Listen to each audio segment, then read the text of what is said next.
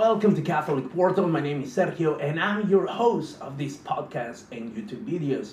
I've been asked to make shorter videos than just interviews, and therefore I will bring to you a few topics of the Catholic faith and why the Catholic faith is true. Today we're going to begin with not the beginning, but rather the middle of the Bible, if you can tell that, by beginning with the New Testament. We're talking about the Ark of the New Covenant, and if you are guessing right, we're talking about Mary, Mother of God. And the line of this question, the video says, is Mary really that important? The short answer is going to be yes. The long answer is going to be stick around. I will explain it both historically and biblically why that is. Thank you, and if you haven't watched me before, subscribe, stick around, and leave me your questions. I will feel glad to ask them. Okay, so Mary, Mother of God. Why do we call her Mother of God? I mean, clearly, if we are Christians, we must believe Jesus was uncreated, because he is the second person of the Trinity.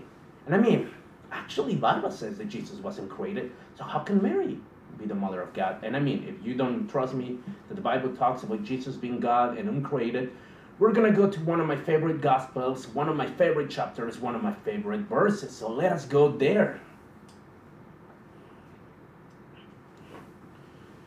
And that, of course, is John chapter 1. And we're going to be reading verses 1 till verse 1 to 4. And it says, in the beginning was the Word, and the Word was with God. And by the way, the word in Latin is verbum, meaning the incarnated Word, and therefore Jesus. And the Word was God. So let me repeat that. In the beginning was the Word, and the Word was with God, and the Word was God. We know the Word is Jesus, so therefore let us actually replace that with Jesus. In the beginning was the Jesus, and the Jesus was with God, and that Jesus was God. Okay? Just doing this simple replacement for those that haven't heard it before can understand where I'm going to. Now, following verse 2, he was in the beginning with God. All things were made through him, and without him nothing was made that was made. In him was life, and the life was the light of all men. Amen. And of course, this is talking about Jesus being the Word of God, being God himself. So if Jesus is God and he's uncreated, how can a woman give birth to God? And the answer is, well, he chose to.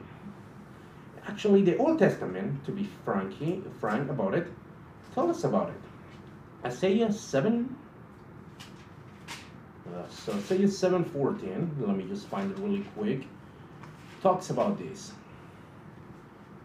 And it says, therefore, the Lord himself will give you a sign. Behold, the virgin shall conceive and bear a son, and you shall call his name Emmanuel. Now, a few key terms when we say the word virgin. The Hebrews uses the word Alma, which means a married woman that was designated to be hidden from the sight of men, while the Greek chooses a more literal term, the Parthenos, which means virgin. So, virgin or a woman hidden from the sight of men, a pure woman was chosen.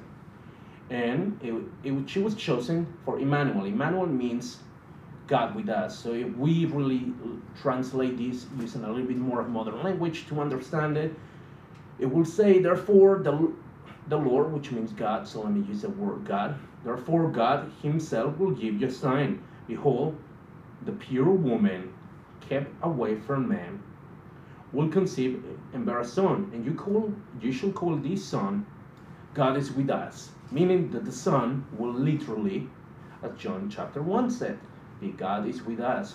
And now, before you go and say, well, okay, that makes sense, Jesus was fully human and fully God, there's an important reference in history that we should acknowledge, and that is the Council of Chalcedon, section 5, which reads, with one voice, which teach the confession of one and the same Son, our Lord Jesus Christ, a consubstantial with the Father as regard with his divinity, and the same consubstantial with us regard his humanity, in two natures which undergo no confusion, no change, no division, no separation. He is not partaken or division into two persons, but is one and the same only begotten Son of God, Word, Lord Jesus Christ. Amen. And this is from Christ Our Pascha, which is a catechism of the Greek Catholic Church of Ukraine. And in the matter of truth is that yes, if Jesus is not divided, as both affirmed by the Bible and you can see in the councils of early Christianity, then who did Mary give birth to? Well, past that question. Let's actually talk about the crucifixion. Did the human Jesus or the divine Jesus was crucified? Think it for a moment. I'll count. 1, 2, 3, 4, 5. Okay, you ready? The correct answer is both. It's because Jesus, you cannot take him apart as human, divine, two different persons. No, you need to talk to them as one person with two natures, but yet one.